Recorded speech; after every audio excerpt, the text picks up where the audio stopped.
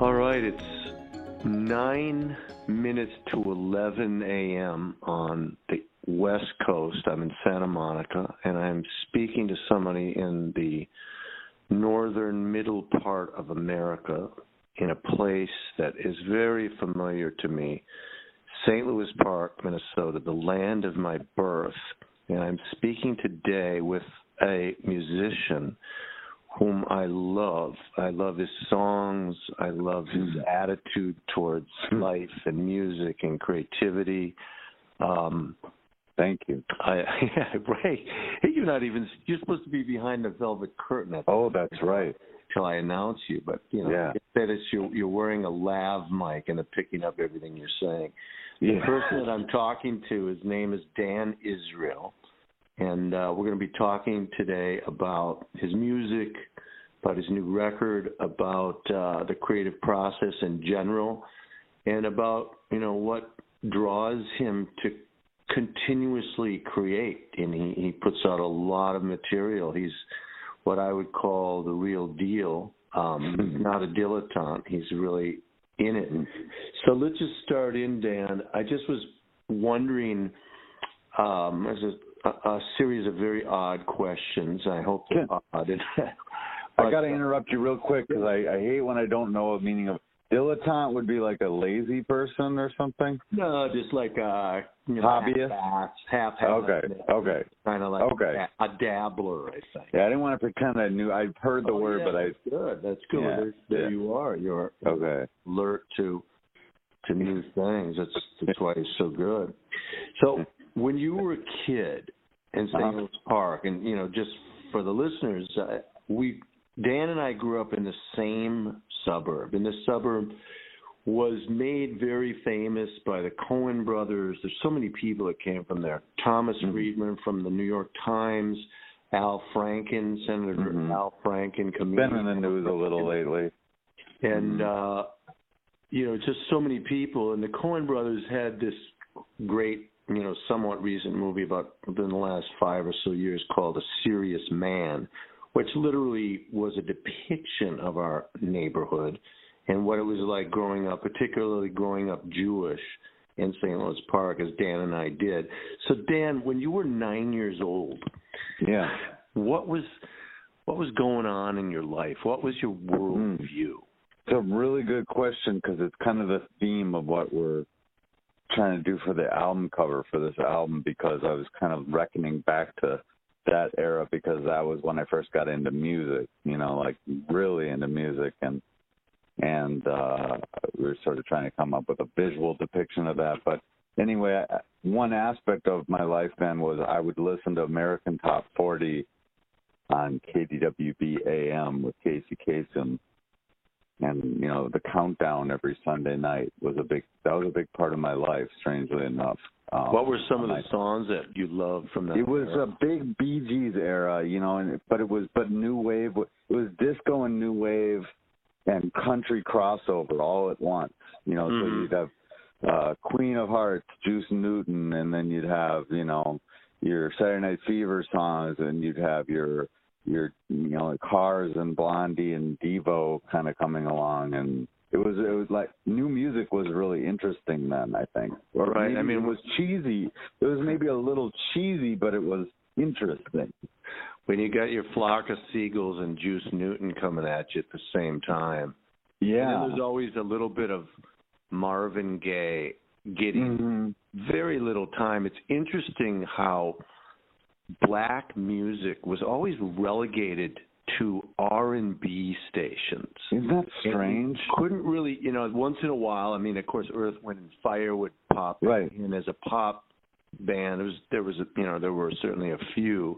Yeah. But it was always like KUXL was the left of the dial black station, and that's where if you wanted to hear music that was funky and alive, you had to go to this strange place. And now music is predominantly black music. It's not like an interesting form that's, played every so often while the Eagles are going off all the time. It's become the predominant American form What was your connection to, R&B music growing up? Well, it's funny you say that because, I remember reading that, like, Super Freak was, like, a huge R&B hit before it ever hit the wider white community. Like, so there were songs like that would cross over, eventually.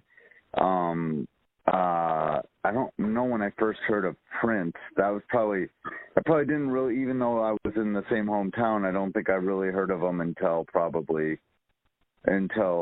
a little before 1999 came out or something like that. Wow. Yeah, I wasn't really aware. I was so young. I probably read John Breen's columns, and, like, he would talk about people who I didn't know who they were. So yeah, Prince John Breen is the local Minneapolis, really excellent music critic.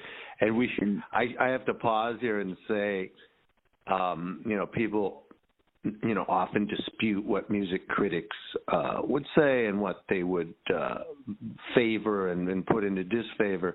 But the fact that there are so few of them is a reflection on, how diminished the music business is in a certain way, that they can't sustain professional journalists devoted to music. And it's a great devalued. We've devalued all these things. We've devalued music. We've devalued writing about music.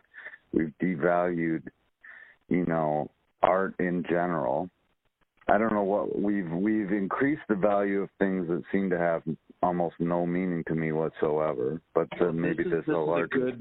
But this is a good point of discussion. So I'd like to jump in and connect to what you're saying. Mm-hmm. Is when you mention value, what do you bring to that? What comes to mind? It's about what's important and what matters. What we as a society deem to matter. And then there's a lot of things that we say, we proclaim, we pontificate that they matter, but we're doing lip service. We don't really put our money where our mouth is. But so most people, if you stop them, they would say, stop them on the street, do you value art and music? Oh, sure I do, But what are they actually doing to support those things? And are those, if you want to, I don't know how far, but I happen to think that art and music and things of beauty are like weapons against violence and the degradation of our society. So that I maybe think they're more important than most people think they are. Or, you may agree. No, I totally agree with you. And just as, for example, elementary school teachers are so important, so unbelievably important, and in a monetary sense, they're undervalued. And I'm thinking that music and art have, and particularly, let's just focus on music for a second. It has undergone, and not through any fault of, societal fault or a change in people's connection and love, and even, dare I say, use the word value of music. But it's undergone a technological change where the delivery system of music has reduced what was, I used to call the thingitude, which is vinyl, let's say, or CDs, or something that you could hold in your hand. When those things, those manifestable, visceral things are reduced to ones and zeros, they become somewhat invisible. In the case of music, they're reverting back to their original invisibility. They become free for everyone. So the change has been not so much that people don't love and connect perhaps even more to music, but because it's not necessary to pay to expend their lucre on behalf of music, they don't. And that's troubling and creates problems for music makers, but it didn't change people's conception about the value of music, in my opinion. Does that? I think you're right. Yeah, I think you're right. I think that it didn't. People still. Yeah, that's true. And now the part of the problem is that you get these binary perceptions out there of like people will think, oh, that's just terrible. Don Henley won't be able to buy another mansion. You know, like as if or something like that. You know, that they kind of look at it like, oh, how terrible that rock stars can't make as many million, overlooking the fact that most people who make music are not rock stars or are not buying another mansion, or, you know, that it's just you know, we're talking about some kind of economic viability at all here. Right. And so it's a little bit unfortunate that sometimes it gets skewed, that the argument gets skewed like, oh, I'm supposed to feel sorry for rich rock stars or whatever. Well, but I look at it through a little different prism. I look at it as maybe has a little gentler touch than that. You know, let's say, this is a crazy metaphor, but let's just say on your lawn, we're growing all these amazing, small, super ripe, super sweet strawberries. They're just growing on your lawn. And then in the morning, you pick them and you put them in your cereal and you ate them. Now, you're not disparaging any strawberry growers of any size, but the strawberries are just on your lawn. It's impossible now to protect them and to say you should pay for them. It's impossible to make a person, when the strawberries are arrayed out in front of them and they're hungry and there's no policing of it, it's no longer pirating music. Nobody uses that expression. No, nobody says. It's interesting that you note that. Nobody says that anymore. Not really, not in terms of, I mean, maybe if you were to go press your own copies of something. But yeah, what we used to call pirating is just what people do now. They listen to music for free. And I'm thinking that, well, taking maybe the conversation into another direction. I mean, I've done my share of mourning about it and protesting it, and now it's sort of like the guy who raised horses for transportation purposes is moaning the Model Ts. I mean, it's the paradigm has shifted. It's never going to return. There's not going to be some sensational remuneration coming to musicians as it once. I agree. It'll be something that we literally can't conceive of now. So let's talk about the beauty of this time, where you can make records, beautiful records, inexpensively, and disseminate them to the world with a touch of a button. Well, I'll tell you, just from the recent experience of the record I made, which, you know, mirrors a bit some previous records, but just in this specific way that we did it, you know, I just to kind of condense it time-lapse wise here, but, you know, I walk around, I think of song ideas, I put them on a little digital tape recorder, I jot down notes. You know, it's all just like grains of things. Everything seems very just pieces of things, and then, you know, eventually I get them into sort of more like song form, and oh, this one goes with this, and then with this record and the last couple records, I end up going up north to where my mom is from to get to that point where then you have this thing that was, you know, this little grain of an idea a few weeks ago, that's something you sung into a tape recorder, and then now you have this sort of grand production a little bit with these layered guitars, and it like I just want to listen back to it a lot and hear what the result was. So what you're saying is, as I'm hearing you, and I certainly can relate to what you're saying, is there's a tremendous joy from taking some sort of, you know, latent spark of an idea, nugget, and watching it manifest itself, watching it grow and develop, and sometimes it's even more beautiful in concert collaboration with other people, and then it becomes, when an idea becomes manifest in reality, there's a great joy. What do you think that could be a metaphor for? I mean, why does it bring us such exquisite joy? Do you see? Oh, it's a metaphor for like creating human life or something, or for maybe as a parent, it's a metaphor for birthing and raising, or maybe that one gets used a little too often, so maybe, but it's a metaphor for creation in general, maybe. For the act of creation, which if we want to look at it in a spiritual sense, somehow we all got here through an act of creation or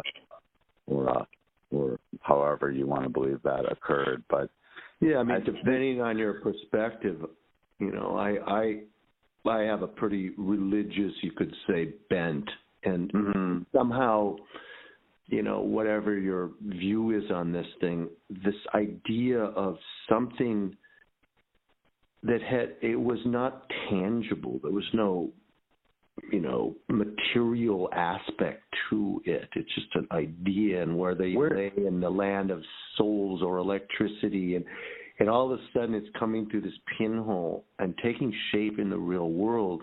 It's just imitative of larger aspects of creativity, and to be bound up in not imitating it in this sort of derisive sense, but echoing it and maybe the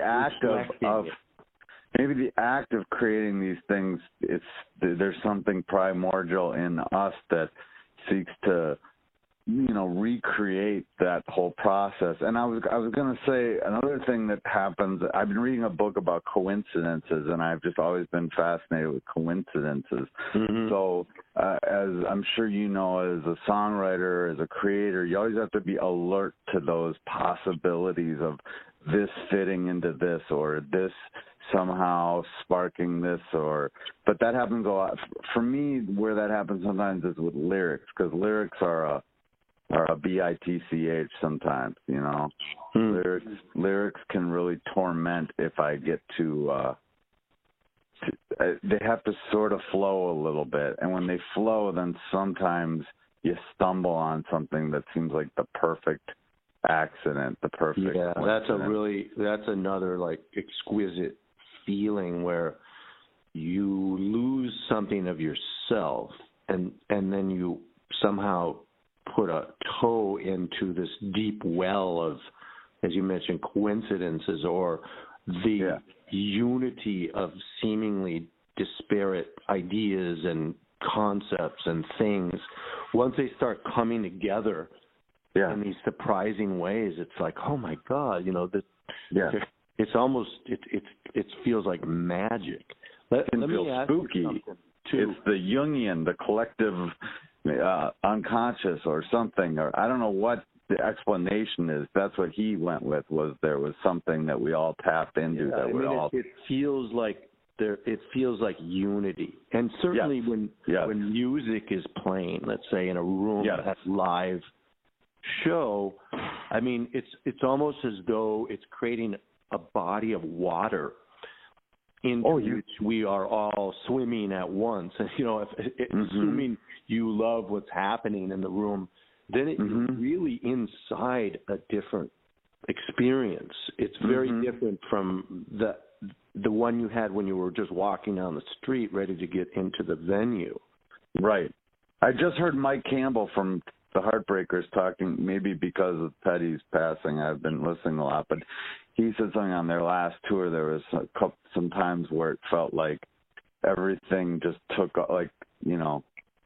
everything clicked in a way that, even though they've been playing together 40 years or whatever, that they had these moments still where like everything seemed almost like lift off the ground, or everything was almost happening with no effort, or I'm sure experienced some of these epiphany moments with music where it seems like something is transformative is happening in that moment that you can't even really describe to anybody. Well, it's like I think a lot of when people collaborate, whether it's a business or certainly in sports teams or in a marriage, or it's not always clicking, but when it does, it's a degree of intimacy and take rock music, for example. I mean, I remember when I used to take my amplifier and my guitar. I was in 6th grade. I think Andy Cannon,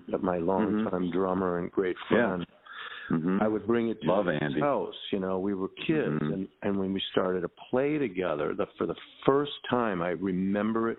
The moment is just seared in my mind.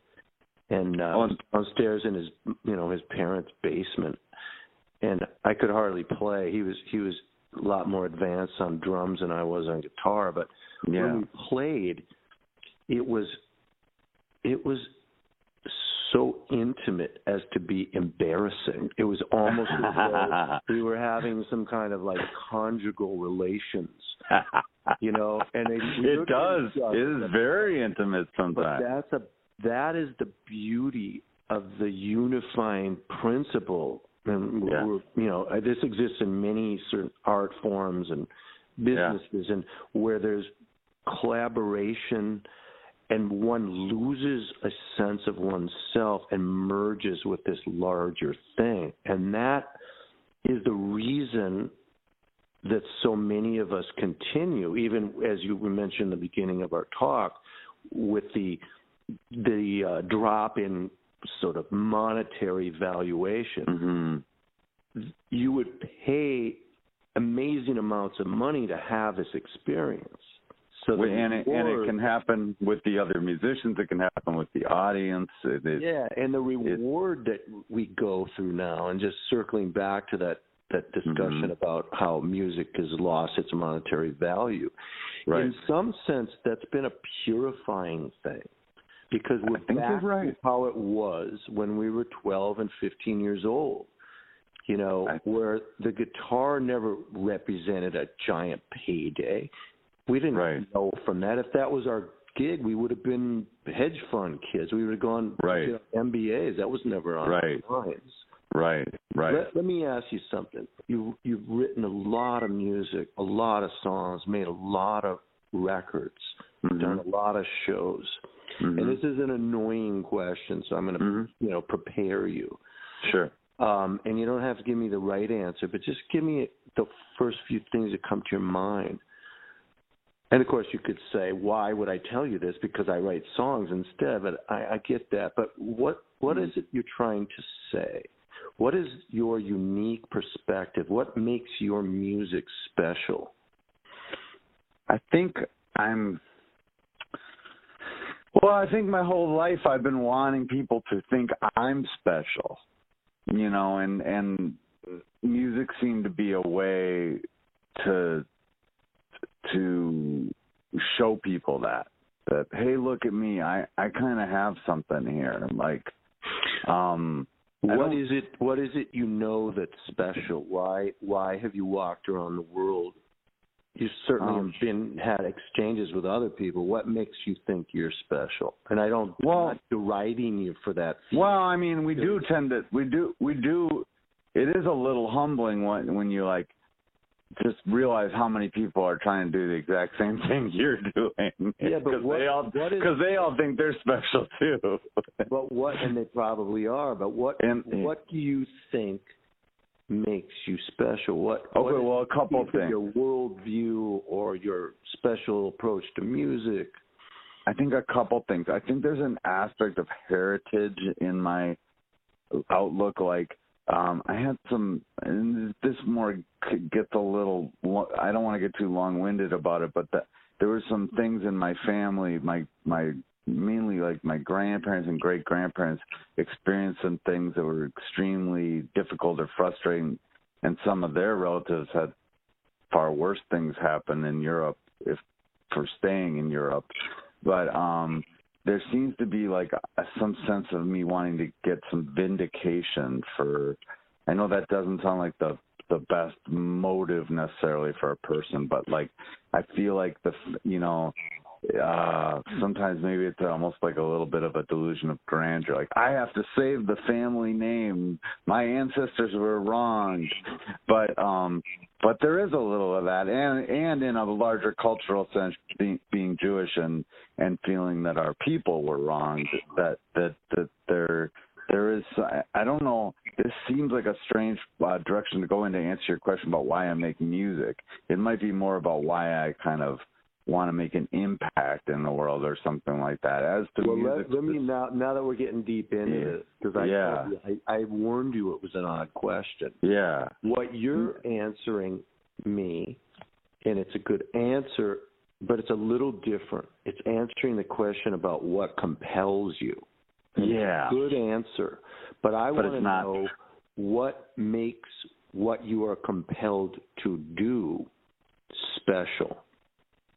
I mean, I believe it is, and I could talk about it myself, but I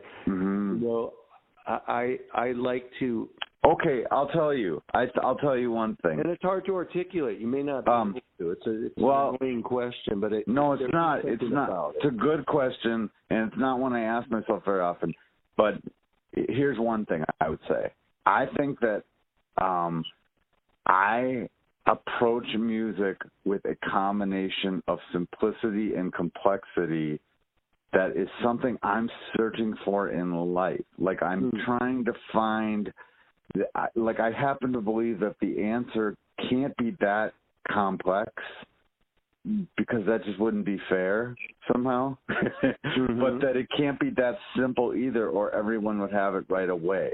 And so what I'm trying, music's like a puzzle that I'm trying to solve, and I use music as the means of solving the puzzle because it's something I'm pretty good at creating, writing a song.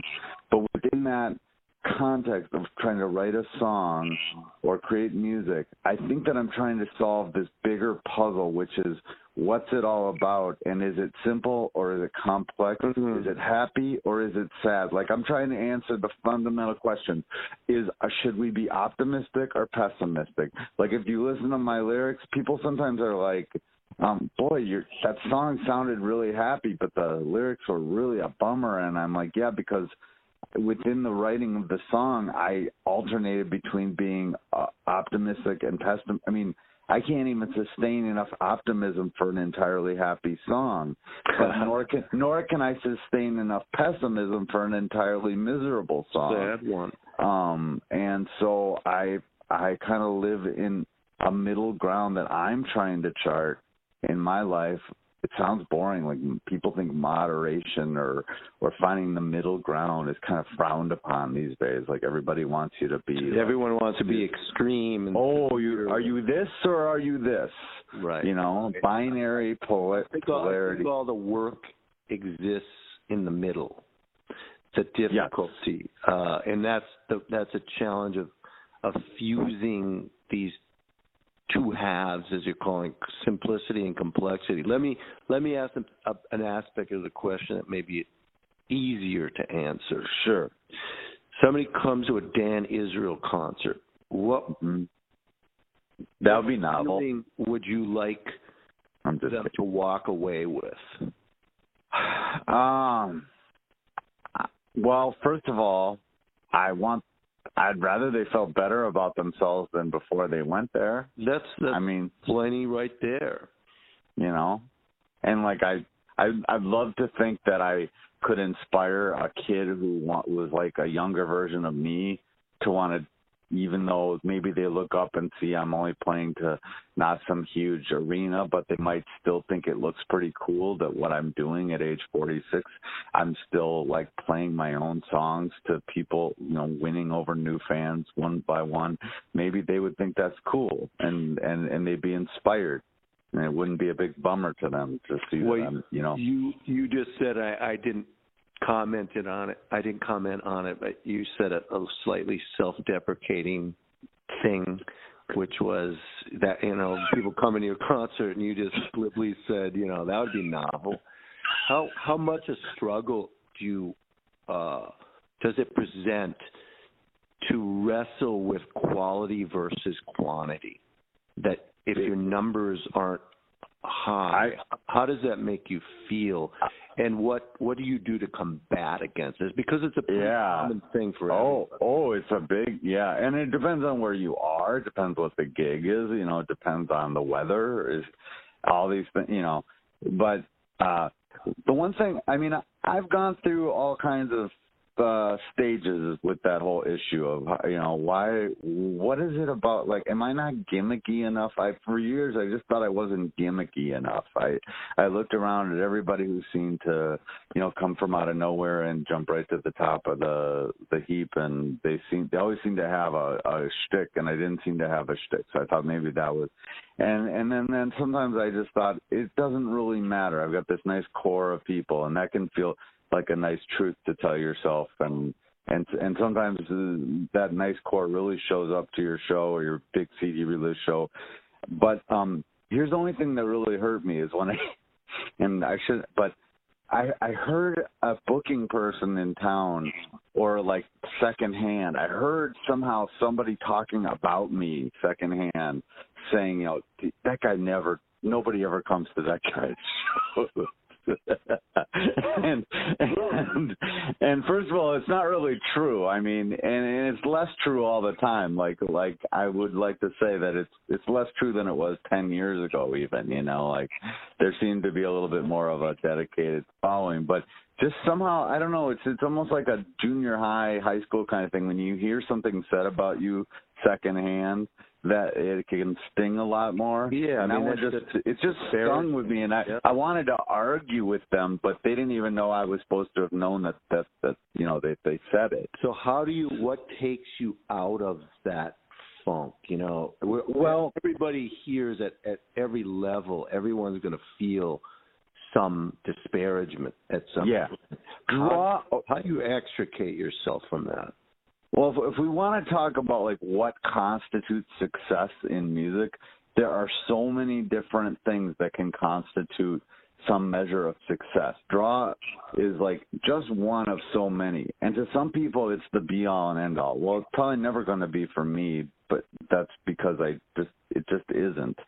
But, like, how do I counteract it? Well, like sometimes I love the random chance encounter things that happen where, like, somebody tells a family member or a friend that they can't believe that they're my relative or my friend because they're such a big fan of mine. Like these things that you get, these more random things that come in that give you some sense that the music's actually getting out there and affecting people, and it doesn't have to do with one big crowded room. It has to do more sometimes with somebody who's just totally peripheral that you didn't even know about, that somehow is a huge fan of yours, that owns all your albums. Somebody says, I had one person a few years ago say that my album Dan, which was like an acoustic album, and I didn't even really know her at the time, but she told me that it was like pivotal in kind of a summer in which she was like extremely depressed, and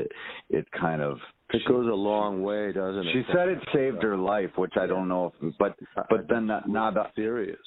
How can that not like carry more weight than whether you got 30 or 50 people or 500 people? I mean, well, here's what I think about that. Seems like a bigger deal, right? Than how many people bought beer at the show. If you could somehow reflect, this is me giving unasked for advice, but sure, the perception that you have, and you're generally self-deprecating, and so are the songs, which is kind of it's an endearing quality. It certainly is. But at the same time, as you said, you're juxtaposing and constantly analyzing these opposites. At the same time, for listeners who have not yet heard Dan Israel, he has what so many people don't have, a body of highly acclaimed, amazing work. And to get such a thing means that you have to recreate yourself. You have to ride out the vicissitudes with resilience and understand, for the listeners, Dan is, he's really self-deprecating, and he really is conscious and very transparently talking about this stuff that everybody feels. And yet you're such a survivor because you constantly are creating. You're fighting back these forces and all the fears, and I'm not this and I'm not that. And yet at the end of the day, you're the one who's putting out records and doing shows and writing songs and fully engrossed. And to me, that's what your music stands for. It's harder for you to answer the question. Mm-hmm. But you're going out in the world, you know, you look like a normal guy. I mean, you don't look like a typical rock star. Mm-mm. And your whole thing is about a normal guy. Mm-hmm. And this normal guy encounters the joys and the beauty and the fear and the degradation and the exaltation and the humiliation. And he constantly moves forward. So when I come to a Dan Israel show and I listen to a Dan Israel record, I too have a sense that I can move forward.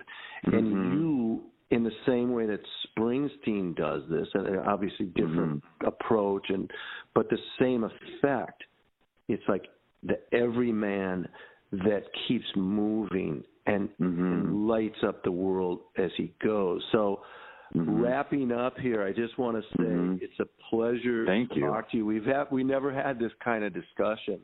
No, it's wonderful. I mean, we need to do it again. Yeah, podcast or no podcast. Some people that are not familiar with your work will, you just go Dan Israel and you'll get all sorts of stuff coming out. And I'll put some websites or something. But sure. And see what you think and see where it carries you, because it takes you on a different kind of trip. You'll recognize certainly some of the influences. It's not like you're reinventing the wheel. No. But you do have a certain perspective and color that's absolutely unique, and that's your own stamp. So, ladies and gentlemen, thank you for joining me and my guest, Dan Israel, on the Big Muse podcast, and hope to see you soon. Bye-bye. Thanks, Peter Immelman. Thanks, Dan. Talk to you soon. Bye-bye.